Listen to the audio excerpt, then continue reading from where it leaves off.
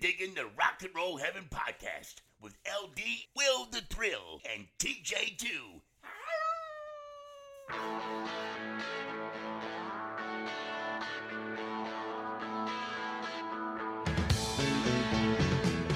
Hey guys, welcome to Rock and Roll Heaven, the podcast where we talk about the lives, careers, and deaths of famous musicians. I am your host, LD. Along with me for the ride, as always, is Will the Thrill. And to that I say greetings and salutations. No beverage, unfortunately.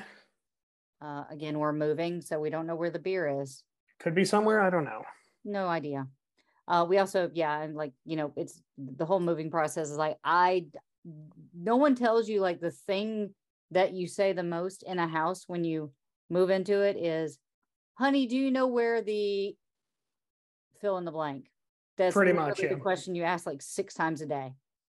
I've lost my keys more times than I can count. Thank God I put like a little tile on it so I can push a button to make it smart. work.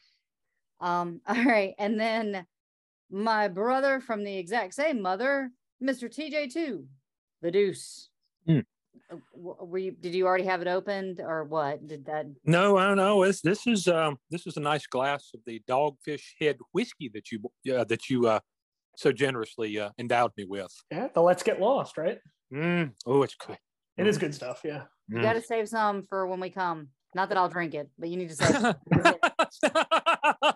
Listen to you. Yeah. No promises. Well, this is our spooky Slapnute. Ooh, I ain't sitting booger. All right. So, of course, before we get into it, I'm going to go ahead and say that this is a Little Ears non-episode. So if you have little ears, definitely this is not the episode to let them listen to. It's going to be very, very scary. There's probably going to be some language, and the songs, of course, that we're playing are going to be on the creepier side. So, Mr. TJ2, why don't you let us know what we're talking about today? Well, first of all, I've come up with a little theme song for our spooky Slapnuts. Oh, okay. Yeah, I'll allow it. She slapped my nuts. She slapped my big fat nuts. She slapped my nuts. Wow. Is that to the Monster Mash? Yeah, I was gonna say. She slapped my nuts. She slapped my monster nuts. My monster nuts. Honey. I mean, will it catch on? We'll see. You know, I share DNA with this human, and it constantly confounds me that we are of 50% the same DNA. This is some good whiskey. All right. So what are we going to be talking about today, T? Okay. So first of all, we'll be doing songs about murder/killing. And there's a lot of ways to go with that. There's ones that are a little more whimsical. If you can have a whimsical ditty about whacking somebody, I can actually think of a couple. I actually have one whimsical song about whacking somebody on my list. Okay, now I might know what the song is, but we'll let you reveal that later. Then we're doing songs that just creep us out, and finally we are doing songs about true crime. Yes. All right. So not there's lots of songs about heists or crimes, but they're fanciful. These are ones that are based on actual real occurrences. Yes. And 90% of the list that I could have just filled it out with Nick Cave and the Bad Seeds murder ballads. So with that caveat, I only went with one Nick Cave song in my whole list. But yeah. Same for Chris Knight. And I actually did do one whole list of just Chris Knight killing songs. Oh, nice. Well, good stuff. Before we get to our list, though, we do have one death that we need to report on. I'm pretty sure you guys know this by now, but a significant one. Jerry Lee Lewis, the killer, after having his death prematurely announced, actually did pass away. And I do believe he was 87. Wow. Correct. Yeah. And they announced it before he was officially passed away? Yeah. A couple of days. Yeah. Ahead of time. I think it was TMZ that jumped the gun. And normally TMZ, and I hate that this is on record. Normally TMZ is pretty good about double checking that everything is correct before they pull the trigger on it. And they obviously had a source and knew that he was very close, obviously, because he then did die 2 days later. But yeah, how about what the coroner tells you he's dead? Yeah, pretty much. Yeah, you pulled a we had this with Tom. Same thing happened with Tom Petty. You pulled a Rolling Stone, TMZ, and that's never good. And I do want to thank. Gosh, what a pioneer! Just label mates with Elvis and Johnny Cash. I thought you were going to say what a pedophile, and I was going to agree with you. Well, the thing I always mention is like, well, he married his 14-year-old cousin. Yeah, and he also shot his bass player. I'm not saying which is worse. I'm just saying maybe mention that you could possibly mention the whole shot his bass player or tried to shoot him. I think he shot him. He's got a colorful past. Yeah, one of us has got to cover him eventually. So, but put all that stuff aside. What a freaking pioneer, man! I mean, he was part of the $1 Million Quartet, right? He was the last one that was left, I think. Yep. Because Elvis is dead, and Cash is dead, and Perkins is dead. Yeah, he was the last one. Yeah. And just that I read a very interesting story, and I'm sure you can find it, where the author made the argument Great Balls of Fire was among the first punk songs. Interesting. They actually argue that it's punk rock. Under the chord progression. I mean, it's not, I can see how that could come into play. But if you watch some of those early performances, you have to think about, you have to look at them through the eyes of white bread 1950s America and think that people were probably literally clutching pearls. Like, oh my God, what is that hillbilly doing? Ooh, Lord. Well, again, from the rock and roll family to his, we send you guys all our thoughts and our prayers. And moving on to something actually a little bit more uplifting, I want to actually thank a listener, AK Toolhead, who left us a very sweet review. You can check that out on iTunes. And while you're there checking out that review, leave us one. If you're going to leave us a good one, don't leave us a bad one. I want people to listen. That's my holiday wish. Good reviews only. Yes, but AK Toolhead left us a very if you think we suck, just email us and tell us why you think we suck and how we could improve. We're happy with constructive criticism. That's perfectly fine. Yeah, and we do answer our own emails. We're kind of a 3-man band, and we do this, with us when you reach out to us on Facebook. And I also want to thank one of our new admins on our Facebook page, which is Thea. Yes, thank you, Thea. She has graciously helped take over some of the Facebook admins. So I just want to welcome her to our podcast family. So I think that's pretty much all our stuff. So why don't we just get into some creepy stuff right now, guys? Ain't buggers. Who wants to go first? Which category are we doing first? We're doing creepy songs that creep you out. Okay. I'm going to nominate Will. How gracious of you. All right. I'm going to go with an old school option here. And I think a lot of children who grew up, I would even say our parents' generation, can relate to this one. I would have to go with the original Night on Bald Mountain. Interesting. It was, go ahead. It's a really interesting choice because I think my oldest song on here is like from the 70s.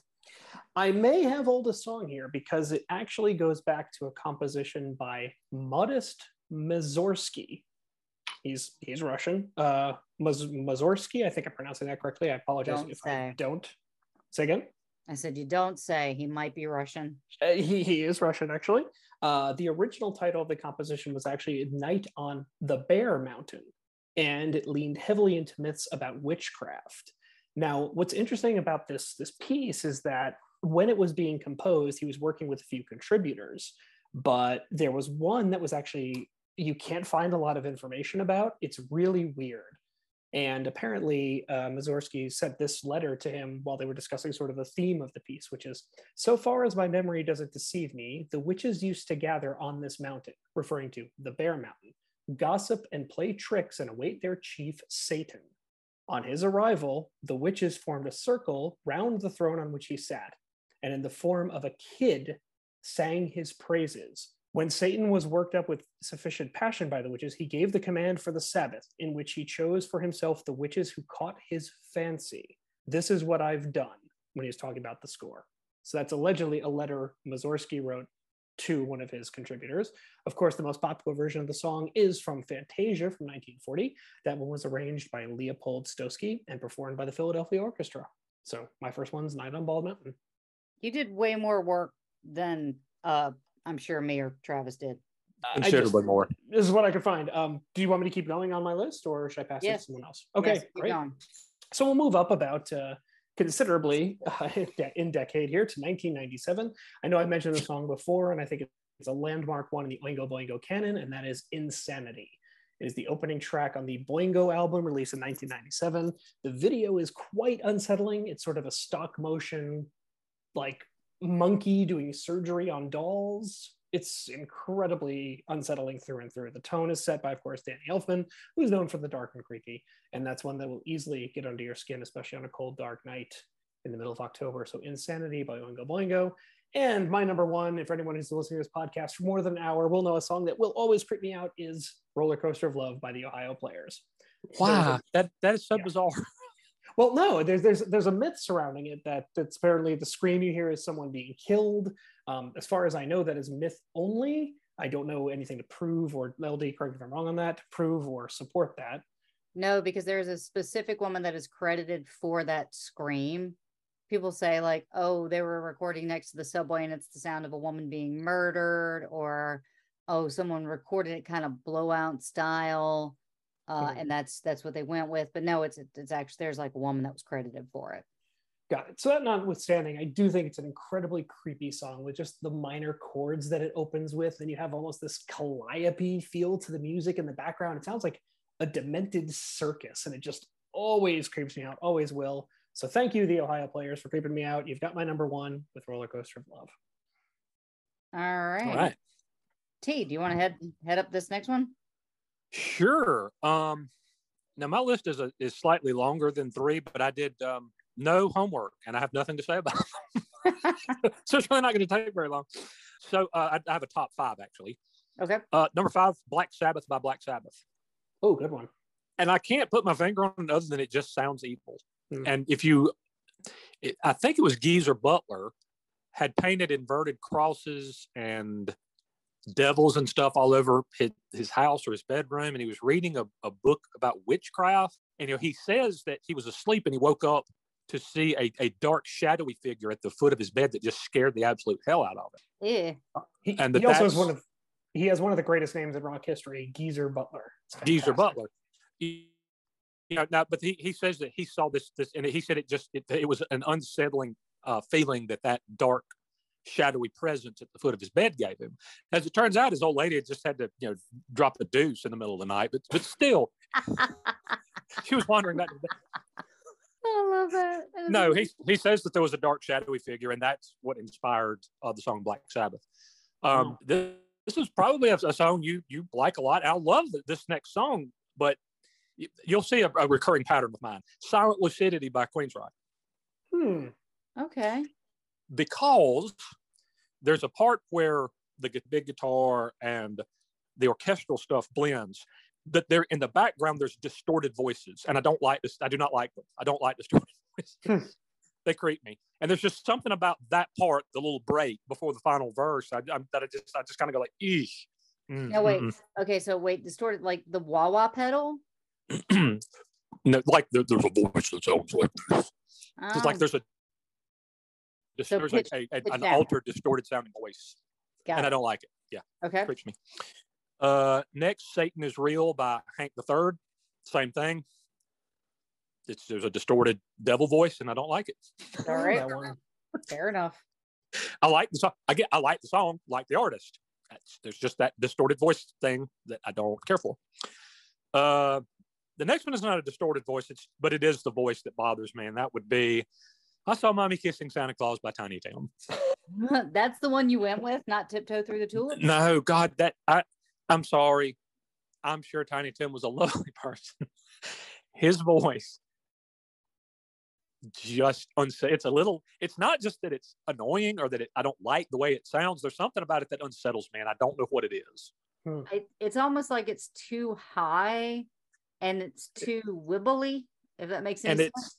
And there's like too much, there's some kind of emotion it evokes and conveys that I don't know, it just makes me uncomfortable. I really don't like hearing his voice. And number one, the creepiest song of all time for me, and if you've listened to this podcast for any length of time, you already know what it is. That would be Black Star by David Bowie. Yep. it creeps me the hell out. I don't like the distorted voice. It's the distorted voice and the weird. There's something about parts of it. It's a beautiful song, but where the music is, I don't know if it's that it's minor chords or if that it's like slightly out of tune or something. There's something about the music itself that creeps me, and then the distorted voices and the backwards playing music and stuff. I really don't like the whole thing. Just creeps me out. I don't like it. I see, and that's for me. Like that's one of my favorite songs by David Bowie.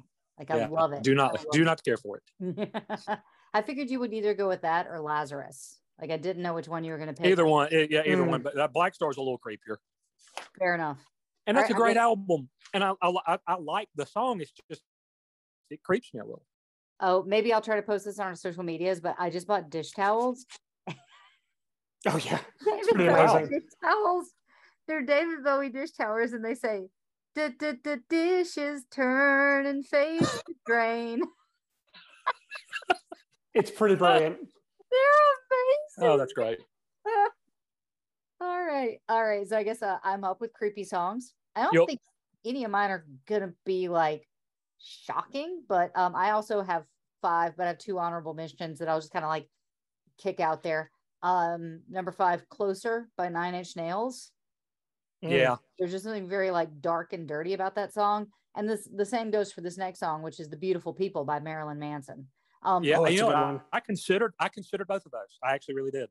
Marilyn Manson also did a cover of "Sweet Dreams" for I don't know if it was specifically for the movie House on Haunted Hill, but it's at the very end. It's the end credit song, and it's so good, but it's so creepy. He's just a creepy dude. I argue that's creepier than "Beautiful People." I believe so, because it's like melodically dirty. I don't know, but so for my proper list, and I don't know if I couldn't delineate if it's because of the video or if it's because of the song, and that's kind of the same with 2 of my picks, but I went with "One" by Metallica. Yeah, I could say that. But it's so linked to the music video that I don't know if I'm creeped out by remembering the music video or if I'm creeped out by the actual song. But it's a very disturbing music, which of course features clips from the movie Johnny Got His Gun. Yes, correct. Which, by the way, is a fantastic. Which is a mega super creepy movie. I tried to watch the movie and it was hard, but I loved the book. Then I chose this again because they played it over a video that I watched, but it's not the music video for the song. I chose "This Is the End" by The Doors. And there's a video floating out there of the death of Vic Morrow and the 2 kids on the set of the Twilight Zone movie. And everybody knows how much I hate John Landis for this, but they played that over that video. And for some reason now, every time I hear that song, it just creeps me out. I just associate it with darkness and death and just fear. And it's one of the creepiest songs for me. And I don't think this is going to be a shock for anybody. My number 1 song, "Black Hole Sun" by Soundgarden. And that's not just because of the video, right? No, it's not. It's the whole song. It's that back. I don't even know what it is. The like that thing, whatever that is. Yes, Ruka, exactly. It's that like almost like I don't even know what instrument it is. Like it's a guitar. Whatever it is, it's just super high and super unnerving, and it's kind of like nails down a chalkboard. Like it hits my spine in a certain way, and I don't like it. Like, and that's the thing is like if you go back and listen to our Chris Cornell thing, you guys our Chris Cornell episodes, you guys will hear like I really like Chris Cornell's voice. I like other music. I like other songs from Temple of the Dog and Soundgarden, and like that's great. It's just this one song that it just hits me in the feels in the bad way, and that's my list. All right. So what's creepy. The next one that we're going to cover? What do we like? Do we want to do murder next so we can get our songs in? Sure. All right. So T, why don't you take the lead on this? Okay. Again, I did a little beyond our normal assignment, but I'll just kind of blow through them kind of quick. How about Johnny Cash? "Don't Take Your Guns to Town." Okay. From 1958. You got a few options with Cash, don't you? There are several, yes. And he actually made our next list for me as well, nice. with a song that could also have gone on this list, actually. Huh. But I've got Coward of the County by Kenny Rogers. Oh, good song. Forgot about that one. Now, because in my mind, when Not a Gatlin Boy is standing at the end, then they're all dead. Oh, Yeller's killed all of them. Don't y'all think that at the end all the Gatlins are dead? It's been a while since I heard the song, but based on that description, I'm gonna say yes. Yeah. Yeah, well, at the end, the Gatlins roll into town, and they there's really not a nice way to say what they do to Becky, is there? No, it's a group violation. Yep, that's deal. as far as we go. And, got it. And the Kenny Rogers' character, who's never had a fight, has always turned and run from fights. It's possible he just whipped their ass. I think he kills them myself. He may have, yeah. I think all those years of bottled up angst and anger and whatnot, I think it exploded, and I think the Gatlins are dead. Well, I mean, the fact that like people called him Yellow. Yeah. Like there's only a time, like, and if you guys don't know, because like that is a pretty antiquated thing. They used to call you a yellow-bellied chicken or yellow, which meant you were a coward. Yep. So, yeah, I think there's a moment where you just explode. Yep. And I think you're right. Okay. Yeah, I think they all die. Up next, I've got Poncho and Lefty. This, of course, was written by the great Townes Van Zandt. Actually, he recorded it in 1972. It was a big hit, however, for Willie Nelson and Merle Haggard in 1983. I keep forgetting that. What's that? Merle Haggard. Yeah. I keep you forgetting. Forget that he's a thing? Yes, or, yes. You should not forget that Merle Haggard existed. He was kind of a big deal. He was. No, I just keep forgetting he recorded it.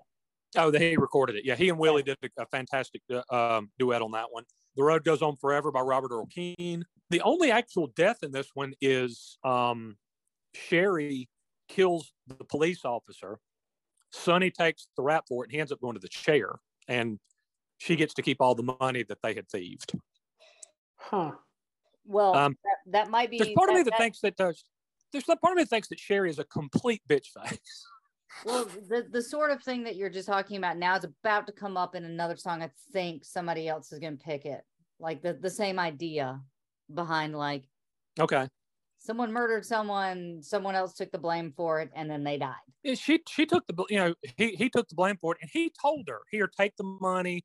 If you get caught, tell them I forced you into it and all this stuff." So on one hand, she does what Sonny says she should do. On the other hand, it's like, you let him go to the chair, really? Because they fry him at the end. He dies. Yeah. And you're driving down Main Street in a new Mercedes. Yeah, typically the law is a lot more lenient when it comes to women and the death penalty. Yeah, they don't tend to do that. But anyway, that's it's a great. That's one of the best story songs ever, friggin' ever. Number 2 for me, Loving County by Charlie Robinson. Don't know probably that not one. Probably not one a lot of people know, but that is a fantastic piece of macabre storytelling. And number 1 for me, I actually couldn't. I'm just going to tell you who the artist I have at number 1 is Chris Knight. Okay. For those who aren't familiar with Mr. Knight, his the body counts on his albums are pretty high. Very dark, very gothic. He was actually called like the gothic hillbilly Bruce Springsteen. I saw a reviewer refer to that. He's a fantastic songwriter. But so many people die in so many of his songs. I had trouble picking one. Do we want to go with one that's actually murder, or do we want the best killing song of the bunch? Let's go with actual murder. I'd say murder, yeah. Actual murder. Okay, Love in a 45 is probably my favorite of the bunch, but that's not a murder. There's a cop that does what he has to do at the outset of the song, but we'll skip over that one. Okay, do you want a slightly upbeat one or just dark and scary? It's up to y'all. So dark and scary. I mean, it's okay, Halloween, all right, man. Dark and scary. Yeah, let's do it. All right, well then we're gonna go with Chris Knight. This is from his 2001 album, A Pretty Good Guy. This is the song that introduced me to him and made me just grab my attention and made me realize what a phenomenal songwriter this dude is. This is a song called Down the River.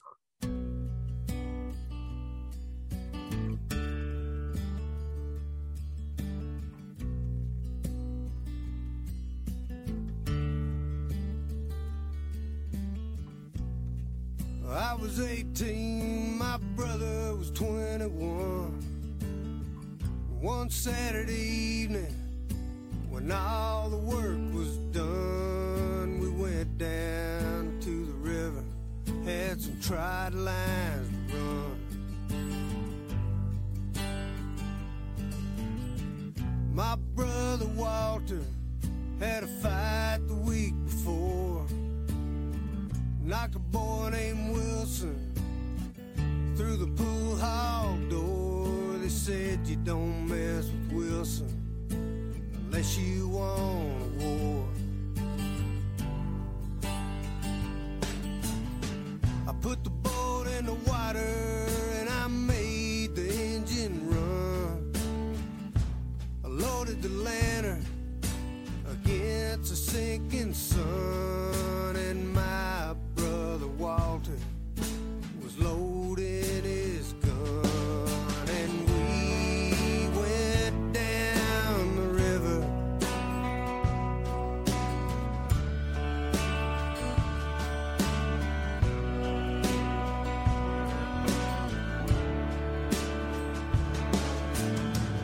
Down past the coal docks, we were running our line.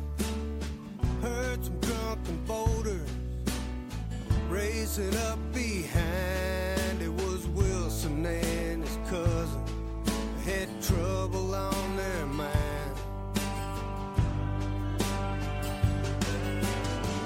They passed on by us, probably going to tend their pie.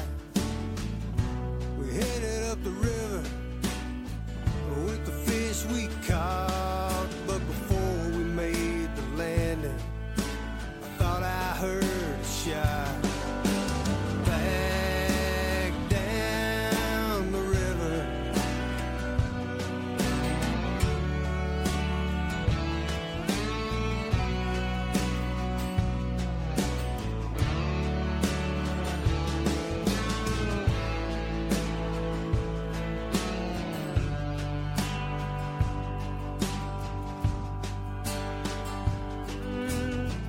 My brother Walter fell over the side. I couldn't find him, no matter how I tried. And I looked along the bank, but I couldn't find where they'd hide. Well, they drugged the river, they searched it up and down. Couldn't find his body, so they decided that he drowned. But I knew better, and Wilson bragged around town. So one night I floated down right above Wilson's shack. I hid in the woods till I saw him walk out back. I put a bullet in his head, dropped him in his tracks, and we went down the river.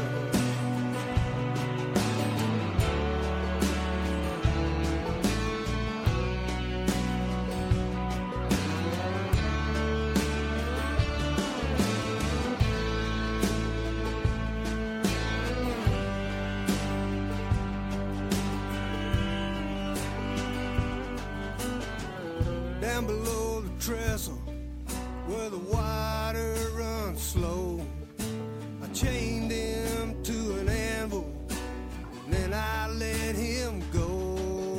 And 5 years later, I ain't he told us so.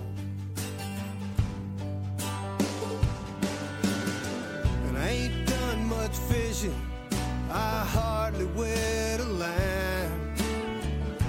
The death of my brother is still heavy on my mind. I've been thinking Wilson's cousin better find a place to hide, 'cause I'm going down the river. Yeah, I'm going down the river.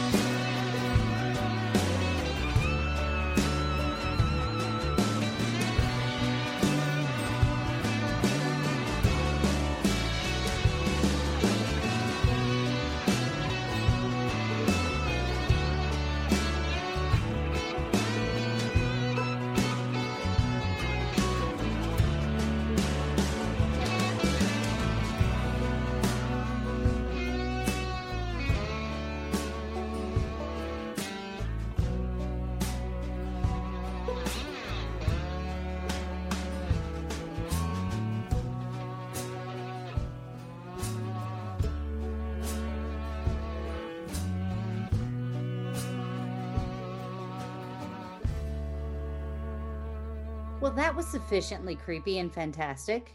All right. Yeah, there's an uplifting ballad for everybody. Hopefully that'll pump a little sunshine into your day. Hopefully that will imbue you with a great deal of sunshine and warmth and happiness and mirth. Be blessed. Be blessed. So were y'all familiar with that song? Not at all, but it's great. I actually really enjoyed it. Yeah. Well, what did y'all think? Creepy, but good. Like an eerie Leonard Skinner. That's what I can think of. Yeah. Not only did he kill Wilson, he chained his body to an anvil and threw it in a deep spot of the river. Yeah, not just any spot, the deep spot. Uh-huh. Also, can we just talk about like what the process is? Because we talked about like the whole process about like in the 70s to like go get a concert ticket. You had to like wake up, and go stand in line, like get in your car, drive to a window, stand in line. Like, what is the process of buying an anvil? Was it easier? It must have been like, well, so you're doing some blacksmithing? No? Let's bring it up. Here's your anvil. Thank you. Yeah. Yeah, but we all know you got to throw them off the scent. You got to throw them off the scent. You just can't buy an anvil. You have to buy an anvil and like some gum. Right. Yeah, I'm gonna need an anvil and some chiclets. All right. Hey, stop, drop, and roll, because I'm on fire for a commercial break.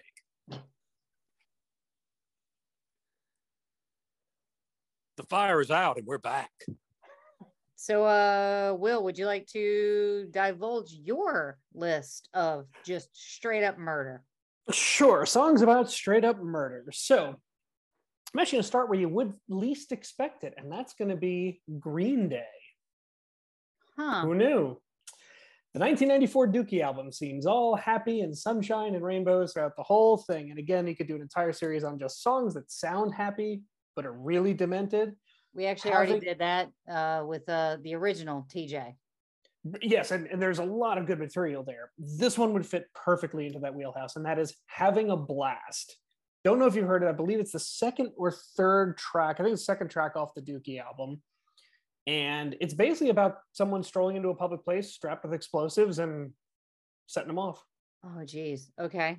Yeah, very, very scary, especially in today's world. But yeah, it's of course masked by the happy chord progression and the joyous vocals of Billie Joe Armstrong. At the end of the day, it's about someone basically committing a suicide bomb attack. Jesus. Yeah, not what you'd expect in that album. Again, entitled Dookie. So there you have it. Having a blast definitely comes to mind when it comes to a lot of murder, death, kill, as they say in Demolition Man. I also went with, this was a Nirvana cover. However, the original, there's a lot of mystery surrounding the original. And this is Where Did You Sleep Last Night? This one supposedly stems back to the 1800s. The first recording that really got some traction was by a guy named Doc Walsh, who was a banjo player in 1926. But it's been, the most famous version, I would say, is done by Lead Belly, the blues artist, in 1944. And this is, of course, a song about a gentleman who, the alternative title is The Pines, In the Pines. And it's about a guy who suspects his wife is cheating. He goes out to find out, and then suddenly he winds up dead. So he never really gets to find out if his wife is cheating. Was it his wife that murdered him? Was it her lover? Was it somebody else? Remains a mystery to this day. And this song was covered by Nirvana in their Unplugged concert in 1993. They did Where Did You Sleep Last Night? Again, crediting the original artist is kind of hard on this one, but most credit goes to Lead Belly for this little mystery about a gentleman who goes out to find out if his wife has been unfaithful and winds up dead. And I think, LD, you alluded to this earlier. My top pick in the song we're going to play tonight is from the great Reba McEntire. Since we are in Georgia, I think it'd be appropriate to get a song that fits the state, and that is The Night That the Lights Went Out in Georgia. I fully agree. Also, not originally by Reba McEntire. It is a remake. I don't know who did it originally. It was Vicki Lawrence. Vicki Lawrence. Really? Okay. I was like, it's Valerie Harper. No, it's not. Yes, Vicki Lawrence. That's right. No, it's Vicki Lawrence. It's Carol Burnett and Mama's Family fame. Yep. Oh, wow. Yep. But I think Reba's the one that I know the best. That one came out of, was it 91, 92? It was early 90s. Somewhere around there. Yeah. But certainly the one that I think got a lot of attention. It was, of course, A Murder with a Twist. Andy Walt. What's that? Is that the one you're going with? Or? That's the one I'm going to play. Yeah. I think I'll let the song tell the story of, again, two people meet in a bar, and sort of the rest is history. So let's go with Reba McEntire and The Night That the Lights Went Out in Georgia. All right.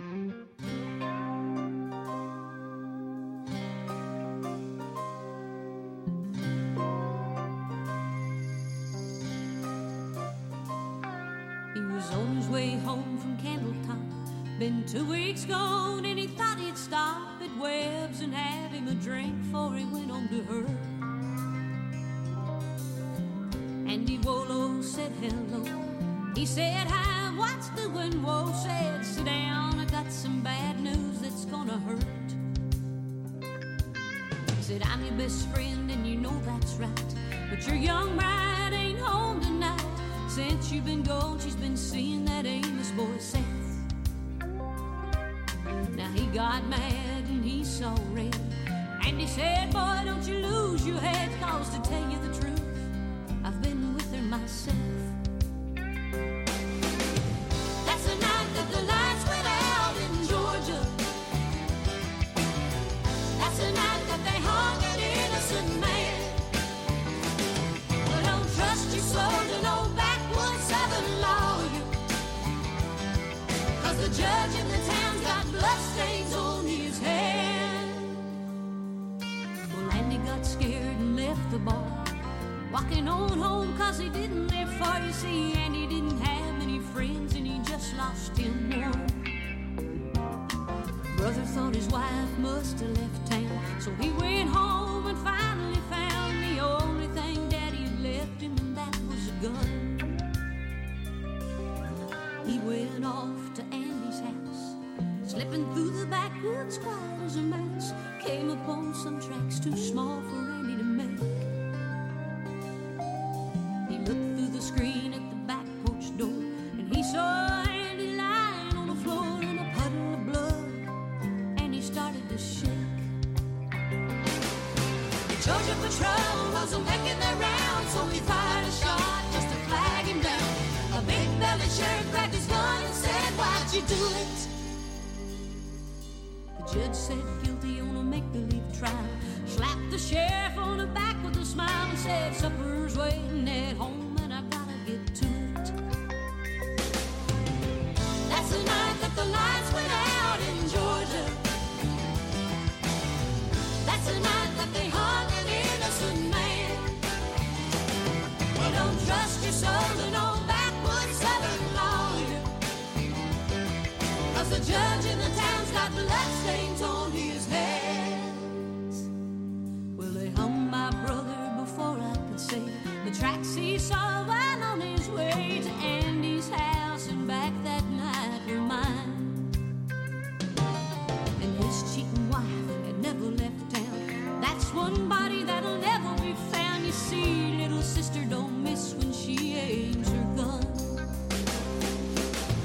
That's the night that the lights went out in Georgia. That's the night that they hung an innocent man.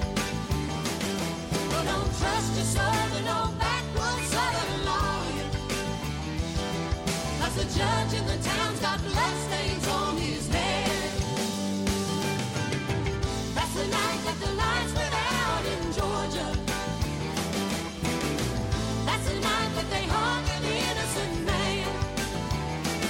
Well, don't trust your soul to no backwoods southern lawyer, 'cause the judge in the town's got bloodstains on his hands.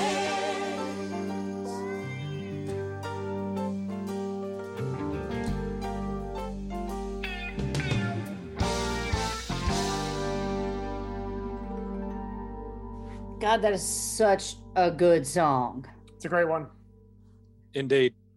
Yeah, well crafted. Reba presented some saucy characters back in that era, huh? She did. I mean, Fancy alone is like, we've talked about Fancy before. It's a great song too. Yeah. Yeah. That's not one you should have your kids singing. No. Actually, pay attention to what she's saying, and I think you'll realize you shouldn't have your youngster sing that at the old folks' home, like I think LD once did. Yeah. All Did. right, ladies and gentlemen, There must be a recording.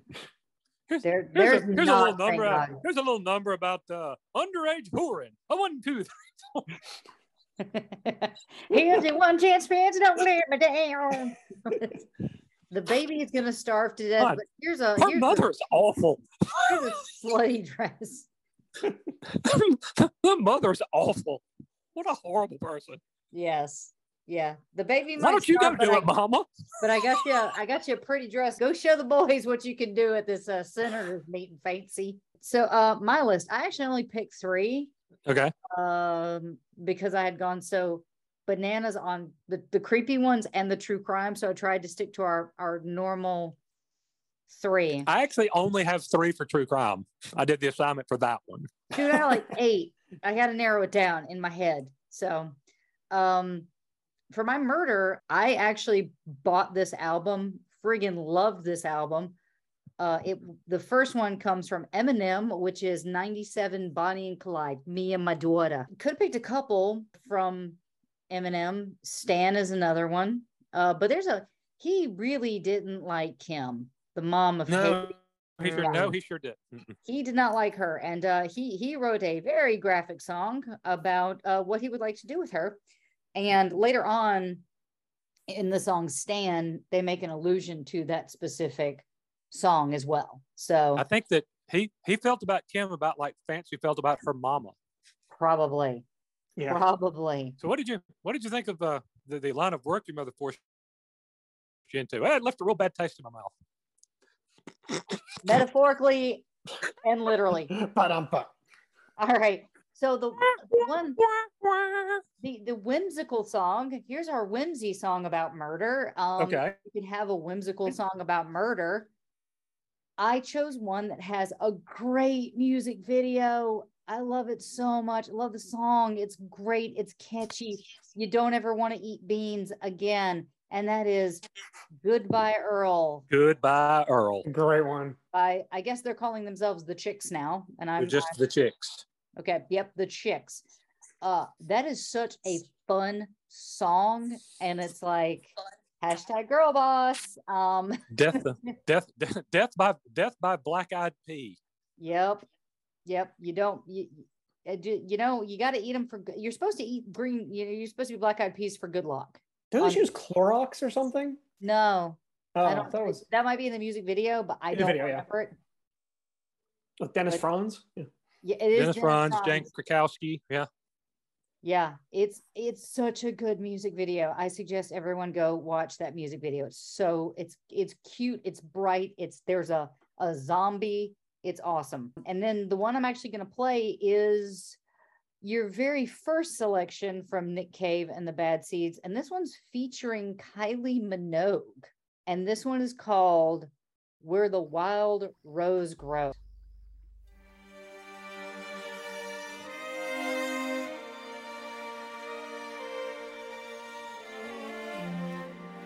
They call me the wild rose,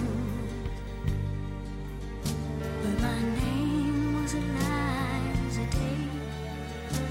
Why they call me it, I do not know, for my name was Eliza Day. From the first day I saw her, I knew she was the one. She stared in my eyes and smiled, for her lips were the color of the roses that grew down the river, all bloody and wild. When he knocked on my door and entered the room, my trembling subsided in his sure embrace.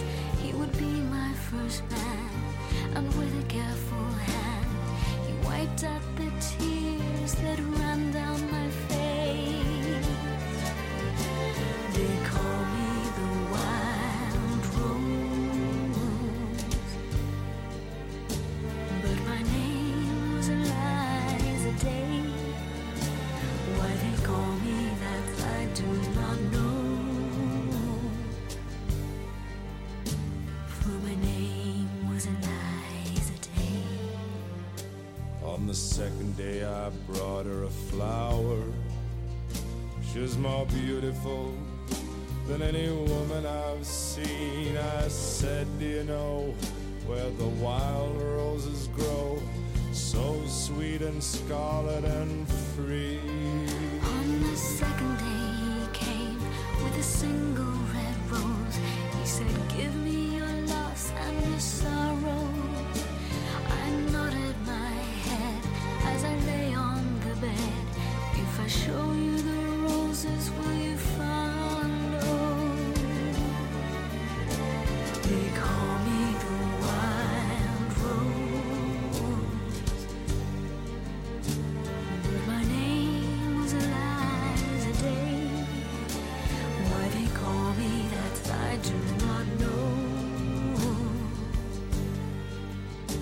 for my name was Eliza Day. On the third day he took me to the river. He showed me the roses and we kissed, and the last thing I heard was a muttered word as he knelt above me with a rock in his fist. On the last day I took her where the wild roses grow. She lay on the bank, the wind lied as a thief, and I kissed her goodbye, said all beauty must die. And I leant down and planted a rose between her teeth. They call me the wild rose, but my name was Eliza Day. Why they call me it, I do not know, for my name was Eliza Day. My name was Eliza Day, for my name was Eliza Day. And that was Nick Cave and the Bad Seed with Where the Wild Roses Grow. It's just... Her voice is so haunting. It is. You know who it sounds like? And I've never picked up on this until just now. Who? sounds very similar to Leonard Cohen. Little, yes. I don't know why that I've heard Nick Cave's voice plenty of times before, and that it just now it clicked. I was like, wow. It sounds like Leonard Cohen a little. And I'll tell you guys, the thing about that song is that it's creepy to me because she says, they call me the Wild Rose, and I don't know why, because here's my name.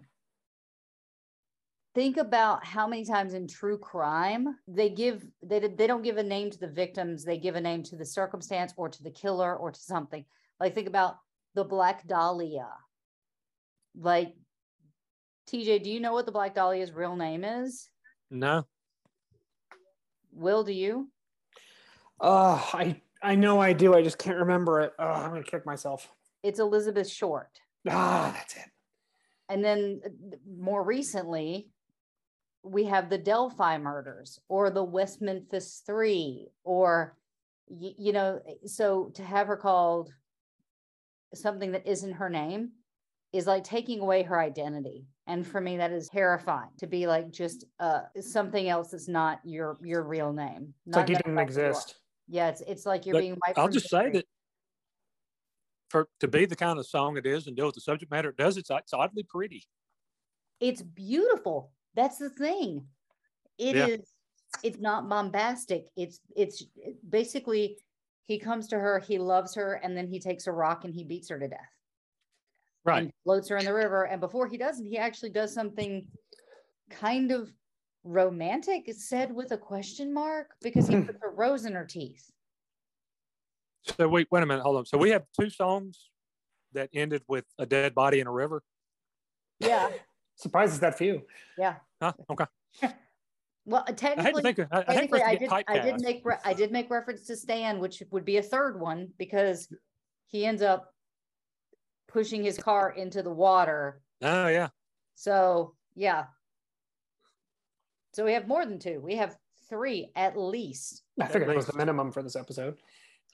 All right. Is it my turn to go first for true crime songs? Yeah.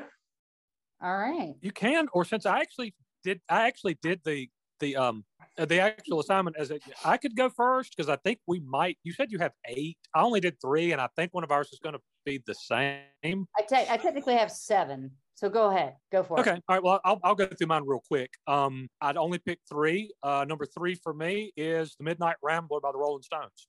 Oh, nice. Good one. Which, of course, is about Albert. Is it DeSalco? Who's the guy? Serial killer? The guy who confessed to being the Boston Strangler. De Silva. The what? De Silva? De Silva, maybe. Yes. My handwriting is horrendous, and I've had brown liquor. So pretty sure De Silva. Okay. Yeah. Believe it or not, when this song came out in 1969, there were people who criticized it and said that it glorified sexual violence and straight up violence. Oh, wow. I mean, I can see that. And like, here's the thing about this whole episode. We are in no way glorifying murder or true crime in any way, shape, or form. Please do not get it twisted. We are doing these subjects because last year we did creepy soundtracks, and there's only so many creepy subjects you can touch on before you run out of stuff. But like, I know right now there's like almost a backlash happening with true crime after Dahmer came out. Yeah. And oh boy, I watched 2 episodes of that and could not get through another one, because holy cow, it doesn't glamorize it, but it's kind of like, oh, what's the word? It steps over a line. If it had been fictionalized, kind of like Henry Portrait of a Serial Killer, it would have been one thing, but like, there are families that Dahmer killed that are still alive that have to know that this exists out there. And they do not shy away. It is incredibly graphic. Yeah. And it's very disturbing. Like, and I can understand, like, I think we've hit a plateau. So we are not. I can see that. There's a little bit of oversaturation. Yes. Yep. Accurate. Okay. But anyway, so that's number 3 for me. Number 2 is the one where I suspect we might intersect on this one, LD. We'll see. How about Todd Snyder with DB Cooper? Oh, okay. Nice. All right. I'll give it to you. Because that's my favorite true crime thing, because No one got. And I would actually be happy for you to give. I would actually be happy for you to give a thumbnail sketch for those who are not familiar with Mr. Cooper's work. Okay, this is literally one of my favorite stories of all time. Not even joking. DB Cooper was the okay. Let me tell you why. First of all, I like it. No one got hurt, and that was why it's my favorite true crime. No one actually got injured or killed, except for possibly DB himself. But DB Cooper is not his real name. He presented a ID that said Dan Cooper, but somehow the media kind of twisted it because he was sitting in the seat B. And he was one who hijacked the Northwest Orient Airlines Flight 305 on November 24th, 1971. And yes, I am pulling this from my brain. Okay. It was a flight from Portland, Oregon to Seattle, Washington. And he told the flight attendant that, well, he passed her a note and he was like, she thought he was flirting with her. So she was like, haha. And so she stuck the note in her pocket. And he was like, ma'am, you need to see that note. And so she opened up the note and it was a note that says, I have a bomb. So he demanded $200,000 in ransom and he asked for 4 parachutes, but then they stopped in Seattle. He let off all the passengers. And then he told the flight crew to refill the fuel and then fly to Mexico City. And then at some point, he opened up the back hatch of the aircraft door, deployed the staircase, because in that day they had like that fold out staircase. He parachuted into the night. Now, here's the thing. It was stormy and they don't exactly know when he jumped out. So there's like this massive area that he could have jumped out into, but he was never recovered. None of the money was ever used. And then like a couple years later, a kid found one of the stacks of cash that was linked to DB Cooper, but they never actually found him. And there have been some great stories about people who claim to be DB Cooper, and like there's money in walls, and it's just a great story. So that's me showing my nerd. and Todd Snyder did. I really like his song. What, just a sample line: with all those men working overtime, they swore they would bring him down, but a parachute and a few $100 was all that they ever found. And that's accurate. Good stuff. Accurate poetry. Yeah, it is a terrific song, and Snyder has a lot of those, where he kind of takes obscure people in American history and kind of immortalizes them with really cool songs. Thin Wild Mercury would be one. America's Favorite Pastime would be another. Just check those out if you're not familiar with his work. And finally, number 1 on my list. This actually could have gone on any of the 3 lists. It was just a matter of deciding which one I was going to put this on, and I decided to put it on True Crime. Johnny Cash, Delia. There it is. Right. Okay, good. Yep, there it is. Delia's Gone. So, okay, for those who are unfamiliar, Delia's Gone appeared on, I think, his first American Recordings album in 1994. All right. Johnny actually did a version of the song in 1962. Huh. Oh, wow. And then did kind of a reworked version with Rick Rubin, 40 or 30 some years later. And I don't know if everybody knows that Delia was a real person. So just a little bit of background that I dug up on this. Her name was Delia Green, and there was some historians and folklore types who have researched her life story. It was very hard to do, but through some court transcripts and very old newspaper accounts, they were able to determine that Delia Green lived in an area called Yawacraw, I believe. This is way pre-desegregation. Okay, so that was an African-American neighborhood in Savannah, Georgia. And she was killed on Christmas Eve night, 1900. Delia Green and Moses Cooney Houston were at a Christmas party at the home of a guy named Willie West, where Delia worked, as they called her, a scrub girl. So I took that to mean maybe she washed dishes. Okay. In the kitchen. Does that sound right for a scrub girl? I think that carries. Okay. Or laundry. Yeah. Now Delia, Delia, it could be either one. Delia and Moses had been, quote, going together for several months, though they were only 14 years old. The relationship probably was sexual, it's theorized. That night, they were fighting. They were also very drunk, despite, again, being 14 years old. So Moses, a.k.a. Cooney, started teasing Delia. And according to trial transcripts, she got mad that she was being characterized as his wife. Like, she didn't like the idea that people thought they were married, or he was presenting that they were married. So she got really mad. Again, they're drunk. And she called her boyfriend, Cooney, quote, a son of a bitch. An epithet that carried much more weight in 1900 than it does today, apparently. At that point, Willie West told Cooney that he needed to leave the party. But as he was approaching the door, he pulled out a pistol, did Cooney, and he shot Delia.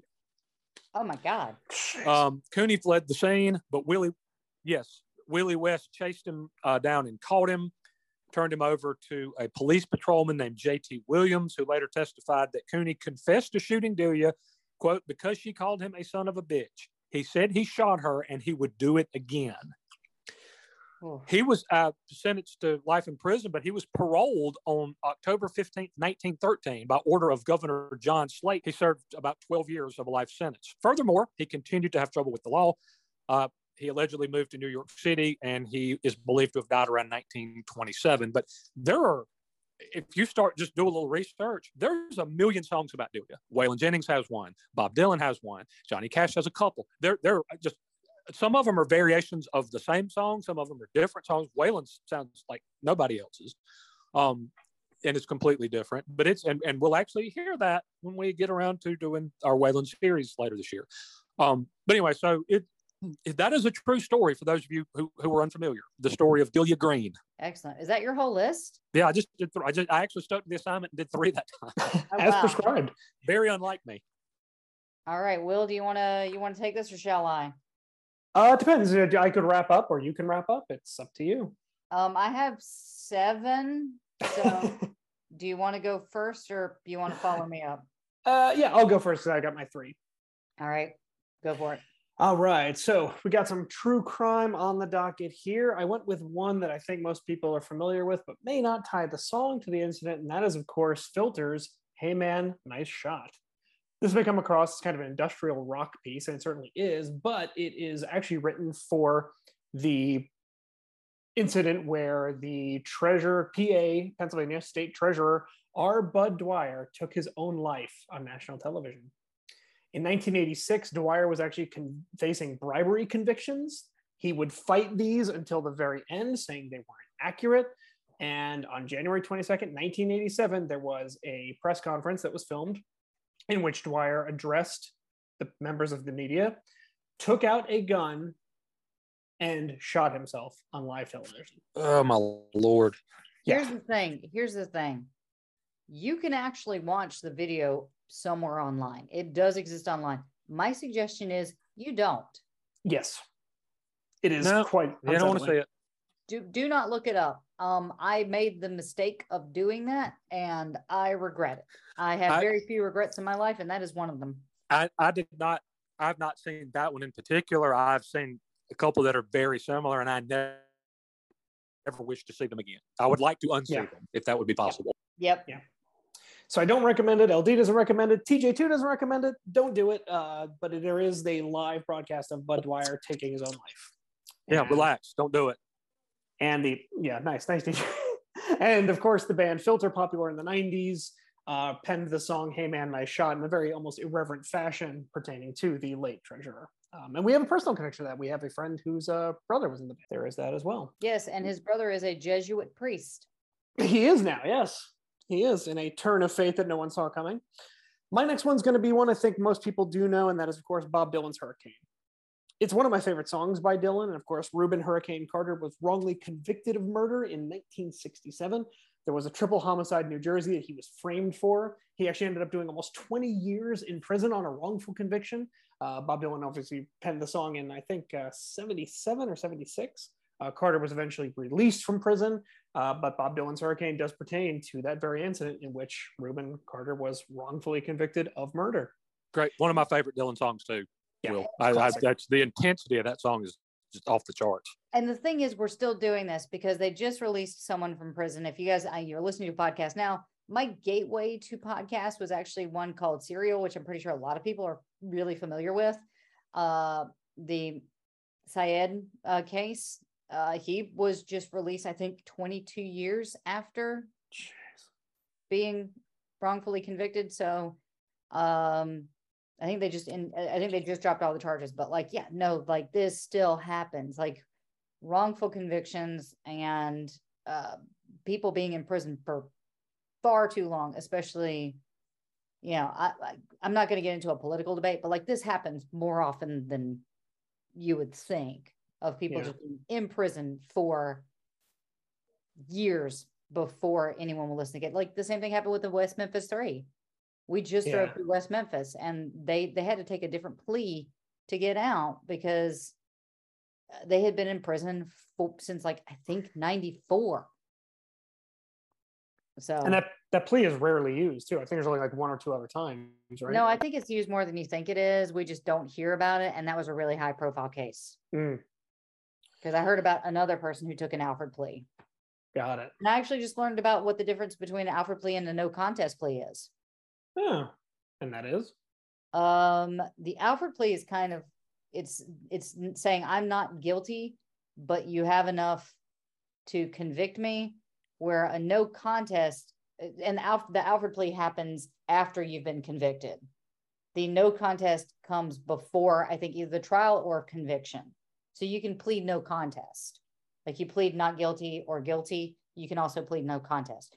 With an Alfred plea, it comes after the conviction. It's saying that I know that you have enough to convict me. I'm saying I didn't do this. And that I'm very rudimentary.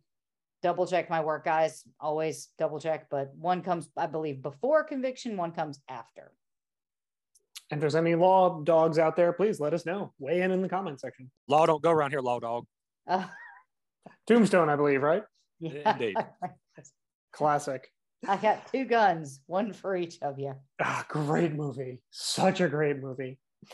And I'll finish this up with a one that, LD, you might know the case, but I don't know if you knew it was parlayed into a song by the Boss. And that is the case of Charles Starkweather and Carol Ann Fugit. Okay. What's the song? Ooh, okay. The song is Nebraska. And it's, of course, the title track on my favorite Springsteen album. I get a lot of heat for this, but Nebraska is one of my favorite Springsteen albums. It is definitely darker. It is definitely more morose than his other material. But that song specifically focuses on the 1958 murders of Charles Starkweather and Carol Ann Fugit committed in Nebraska and Wyoming. They teamed up and they basically immediately killed a gas station attendant in Lincoln, Nebraska. They proceeded to the home of Carol Ann Fugit's stepfather, mother, and their 2-year-old daughter, and killed everyone in the house, including the 2-year-old. They would go on to commit 11 murders in the 2 states. I think only one of them was over the border, but most of them were in Nebraska. They were caught, of course, and convicted. Starkweather was executed for his crimes on June 25th in 1959. Fugit actually served her sentence until 1976 when she was paroled and released.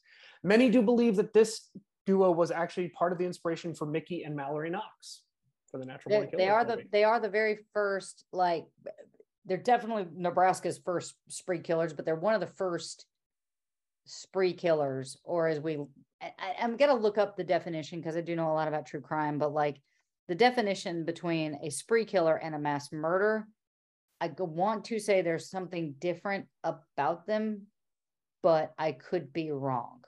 They could be the same thing. Yes, I'm unsure on the difference. I can tell you Springsteen wrote the song for the 1982 Nebraska album. Title track, of course, that focuses on those two and the murders they committed. So that's my number 3, or number 1, if you want to look at it that way, is Bruce Springsteen, Nebraska. All right. Okay, so mine, I'll breeze through a couple of these and only like point out some of the stories, but I figured you guys would know I would pick Boomtown Rats. I Don't Like Monday. Mm-hmm. I don't like Mondays. There are multiple Mondays. I just don't like Mondays. That is actually about the shooting spree of a 16-year-old named Brenda Ann Spencer, who fired on a playground at Grover Cleveland Elementary School in San Diego on the 29th of January, 1979. She killed 2 adults and injured 8 children and 1 police officer. Didn't show any remorse for her crime. Somebody was like calling just the phone numbers on the streets, and she just happened to pick up, and they had a full-on interview with her. And I think the shooting only ended after they pulled a school bus up, and she didn't have a line of sight, and that's how they saved the rest of the kids. But basically, she was asked why she did it, and she said, I don't like Mondays, and this livens things up. Oh, wow. I mean, that she was called like, and the thing is, I think she acquired the gun for either her birthday or for Christmas from her dad. And I think she just wanted a radio. And I got to say, Dad, next time, just get your daughter what she asked for. One that makes a light note, reference to a famous killer is Phoebe Bridgers' Killer, and that actually touches on Dahmer. Then we have one that I didn't actually bring this out. Maybe it was sort of precog on my behalf, but like I did not bring this up. But Smooth Criminal is actually making reference to Richard Ramirez. That's right. Okay. Then we have Suffer Little Children by the Smiths, and that's the Moors murder, which was carried out by Ian Brady and Myra Henley between 1963 and 1965. And by the way, if you just look up what Myra Henley looks like, she just looks evil. She's got the eyes that like bore through you. It's very little creeps me out most of the time. That is definitely one of them, because it's like her photo that they put out is black and white. She's almost got like her chin down and she's just staring. It looks like she could just reach through. You know that picture of Vigo in Ghostbusters 2? It's like that. Her look is like that. It's terrifying. And then Polly by Nirvana. Yeah. Yep. It's the story of Gerald Breen, a serial killer and rapist who was caught after abducting a 14-year-old girl in Tacoma, Washington in 1987. Friend had kidnapped a girl at knife point after offering her a ride home from a concert. He hung her up from a pulley that he had rigged in the ceiling of his trailer, and then repeatedly beat her, tortured her with a blowtorch, and then sexually assaulted her. God. Then he drove around the town with her trapped in his trunk. Good grief. She escaped from the back of his truck at a gas station, and this was his second offense, and he had already served a 20-year sentence in prison for a similar crime that he had committed in 1960, and he was sentenced to 75 years and was released on parole after 20, and then 7 years he did it again. Oh my God. So how do you get out of jail after you do that? I don't know. I was listening to another podcast. I was listening to the last podcast on the left about Leopold and Loeb, 2 kids who had committed murder. And I'm thinking, like, they killed a child, they killed a kid, and somehow, some way, one of them actually got out of prison, like after 23 years. And I'm like, how? Like, it was, if you accidentally kill someone, it's one thing. They set out to kill this child. There was like malice, premeditation. Like, how do you get out of prison? So how did this guy get out of prison? And he did it again. He did it again. And so that's what Polly is about. And I'm moving on from that because I'm not only disgusted, but I'm angry, and I don't like it. So please take it back. But the final one that I'm going to talk about is Possession by Sarah McLachlan. And if you're like, hold on, Lindley, that's a really interesting song. That's almost like a sexy song. It is not sexy because it's actually based on letters that Sarah McLachlan received from an obsessive fan. Oh, yeah. And then a couple years later, after he heard the song, he actually tried to sue her to get money for the song that he claims he wrote. He's like, well, I wrote those letters, so I should get paid for that. Like, are you kidding, sir? No, sir, you do not. Absolutely crazy. So if you guys listen to that song, it's really seductive. It's really pretty. You listen to it like the first time, you're like, yeah, that is That's really like, what a good song. Like that's sex. And then you're like, oh God, oh no, this is really creepy. And so that's my list. Nice. That will bring to a close this year's Halloween spooky Haints and buggers. Yes, fear. Again, guys, I think that we have to keep reiterating, we in no way are trying to glamorize this. We just thought it'd be an interesting topic to talk about, maybe bring some little bit of knowledge to your holes, and maybe you want to go learn something about these cases that we talked about, or explore other artists. We like bringing, because I'm pretty sure some of you guys out there have never heard of Nick Cave, or is it Chris Knight, yeah.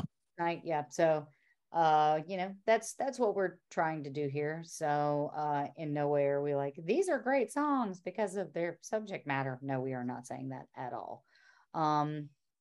But we hoped you liked this episode, ? Said with a question mark, said incredulously.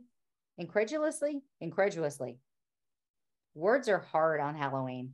Roads. Anyway, this map is heavy. I'm just gonna do our little socials over here, and then we'll say our goodbyes and let you guys go trick-or-treating. So here's our social stuff. If you think that we're doing a good job, you can check out our Patreon at patreon.com/rockandrollheaven. Our Twitter is at rockandrolllt. That is a desert wasteland. Don't even bother. You can check out our Instagram at rockandrollheavenlt. Our Facebook is Rock and Roll Heaven Pod. Please, again, go out there, check out the stuff that we are posting there. Still not saying our website, and follow us on TikTok. And if we get enough followers, we can go live and do stuff and things, and it'll be fun and awesome. That's at Rock and Roll Heaven Pod, and the and is spelled out. So Rock and Roll Heaven Pod. You can email us at rockandrollheavenlt@gmail.com. And please make sure that you're checking out all the other awesome Pantheon podcasts at pantheonpodcast.com. I know that there's going to be some great holiday stuff coming up from some of our sister and our brother shows. So again, make sure to head over there and check all those other guys out. And that is pretty much it. Does anybody have any parting thoughts, words, or any kind of knowledge that they would like to bestow on folks? Cool. Be wary of anyone buying an anvil who doesn't work at a Renaissance fair. That's my takeaway. Yeah. That's pretty much good to go on. Okay. All right. TJ, would you like to say anything to our audience? I guess not. Okay. Sorry, I was muted. All right, buddy. Oh, that's the scariest thing on Zoom. All right. Will the Thrill, do you have anything you'd like to say? Nope, just happy Halloween, everyone. Thanks for joining us. We're going to get back to Lane's Daily in a short while here. Yep. And with that, just please know, guys, that we are attempting to get these episodes out as quickly as possible, but it is very hard because we have workmen in here literally every single day, building stuff, changing things, and it is very hard to record. So we do apologize if we do miss a week, but we will get those episodes out. And again, guys, today is Halloween. I want you to all be safe, have fun, carry a flashlight and an umbrella, and make sure to check your candy. But make sure it's all sealed up and good stuff like that. So anyway, I hope you guys have a fantastic holiday, and we will see you guys soon. Now, to finish off this episode, because I am such a massive Nick Cave fan, I'm going to bestow upon you guys one of my favorite Nick Cave and the Bad Seed songs. This is off Murder Ballads, and this is Death Is Not the End. Goodbye, everybody.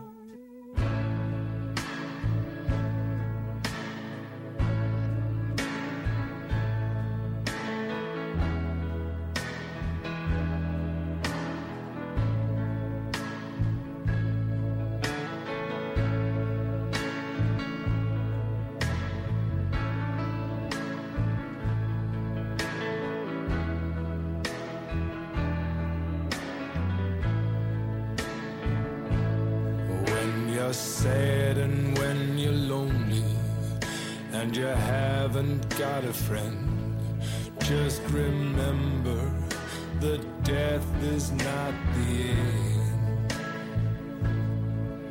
And all that you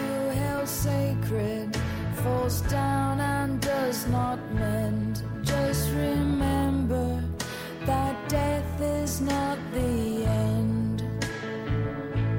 Not the end. Not the end. Just remember that death is not the end. When you're standing on the crossroads that you cannot comprehend, just remember that death is not the end. And all your dreams have vanished, and you don't know what's up the bend. Just remember that death is not the end. Not the end. Not the end. Just remember that death is not the end. When storm clouds gather round and heavy rains descend, just remember that death is not the end. And there's no one there to comfort you with a helping hand to lend. Just remember that death is not the end. Not the end. Not the end. Just remember that death is not the end. For the tree of life is growing where the spirit never dies. And the bright light of salvation up in dark and empty skies. When the cities are on fire with the burning flesh of men, just remember that death is not the end.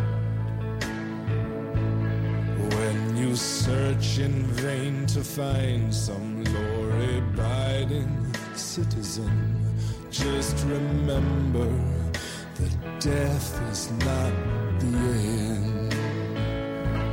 Not the end. Not the end. Just remember that death is not the end. Not the end. Not the end. Just remember that death is not the end.